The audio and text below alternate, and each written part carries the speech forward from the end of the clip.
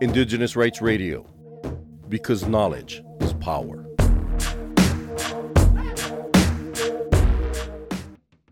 In the transition to the so-called green economy, indigenous peoples are facing a new wave of extractivism for transition minerals such as copper, nickel, cobalt, and lithium, which are key in battery development.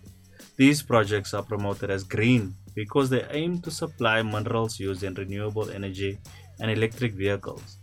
However, these mining projects risk replicating the same harms of the fossil fuel economy, threatening indigenous peoples' rights and territories and destroying biodiverse ecosystems. Indigenous rights must be prioritized and be guaranteed through respecting free, prior, and informed consent. Indigenous delegates at COP27 are here in Sharm el Sheikh, Egypt in November 2022, pushing for a just transition. Cultural Survival also attended COP27, and we spoke to indigenous delegates at the conference.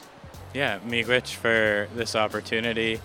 I think I'll structure my update in kind of three components. The first component is just with respect to the presence of Indigenous peoples within this space. We are pleased to say that Indigenous peoples have one of the largest delegations I think we've ever had.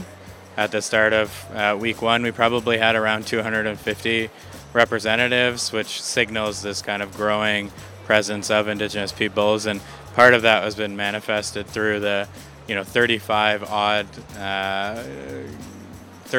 odd events at the Indigenous Peoples Pavilion, as well as Indigenous-led events across the UNFCCC and across the Blue Zone.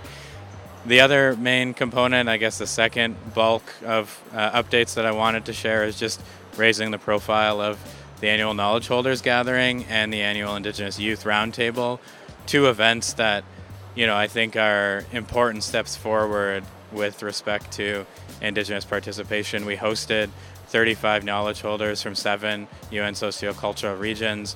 We held a closed session and then an open session with parties and constituted bodies.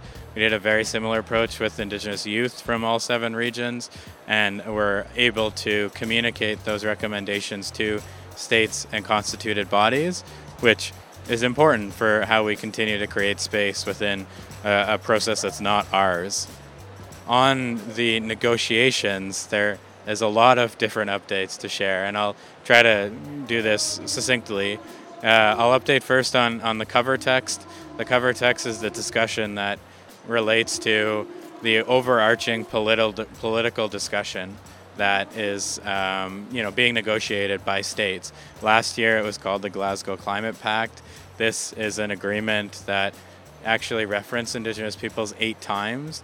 It's just beginning. The negotiations are just beginning with the Egyptian presidency, and so our interests are threefold: uphold the commitments to the rights-based safeguards within the existing Glasgow Climate Pact, including the preambular text of the Paris Agreement; make sure that there are Indigenous perspectives weaved throughout, including in loss and damage, and we have communicated specific recommendations on what can be incorporated in loss and damage, how we can minimize but also avert the damaging impacts of loss and damage, including non-economic losses. And finally, just making sure that there is space for ensuring that any other proposals within that text don't abrogate or violate the rights of Indigenous peoples. On Article 6 being the carbon market and non-market mechanisms, there are 3 components of that: 6.2, 6.4, and 6.8. All of those negotiations are continuing. All of them have been quite challenging, including with respect to a recommendation from the supervisory body for 6.4. It does look like there is general support from parties to push that decision and that recommendation on removals and the potential harmful effects of removals back to this supervisory body, where we hope that Indigenous perspectives will be more meaningfully incorporated. In 6.8, they're discussing currently a work plan and the role of the independent grievance mechanism, another important opportunity for Indigenous peoples to ensure that carbon markets don't violate Indigenous rights. On the global stocktake, we participated in the 3 roundtables, contributing our perspectives on mitigation adaptation and loss and damage, and we'll continue to participate in that process, including as it relates to the discussions currently on the creation of a loss and damage finance facility. Loss and damage is an equally important item being discussed.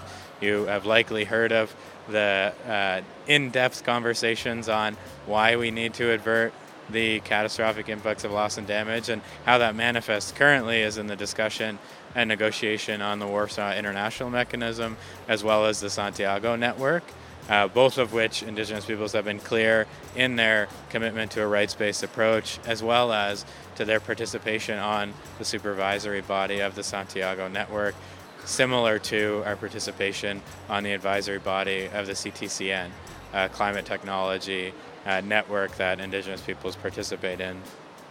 On adaptation, we're discussing currently the global goal on adaptation and the implementation of that global goal as it relates to 4 thematic areas, making sure that Indigenous rights, Indigenous knowledge systems, and participation of Indigenous peoples are important priorities contained within that discussion. That looks like it'll be a bit of a controversial conversation, but it will likely land this week. The final update that I have, amongst many others, relates to the ongoing work of the mitigation work plan.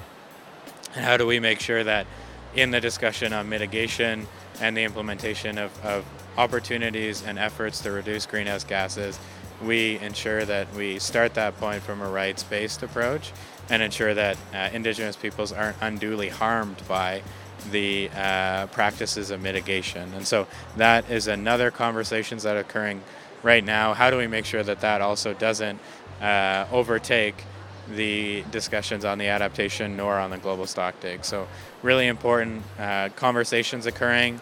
We're looking to coordinate from all 7 regions and make sure that we continue to uphold our rights, make sure that there's ethical and equitable inclusion and consideration of Indigenous knowledge systems, and ensure the full and effective participation of Indigenous peoples as rights holders with rights affirmed within the UN Declaration on the Rights of Indigenous Peoples. And we'll see how that goes through the course of week 2. Chimiwich. For more on the rights of Indigenous peoples, visit cs.org and follow Cultural Survival on Facebook and Twitter.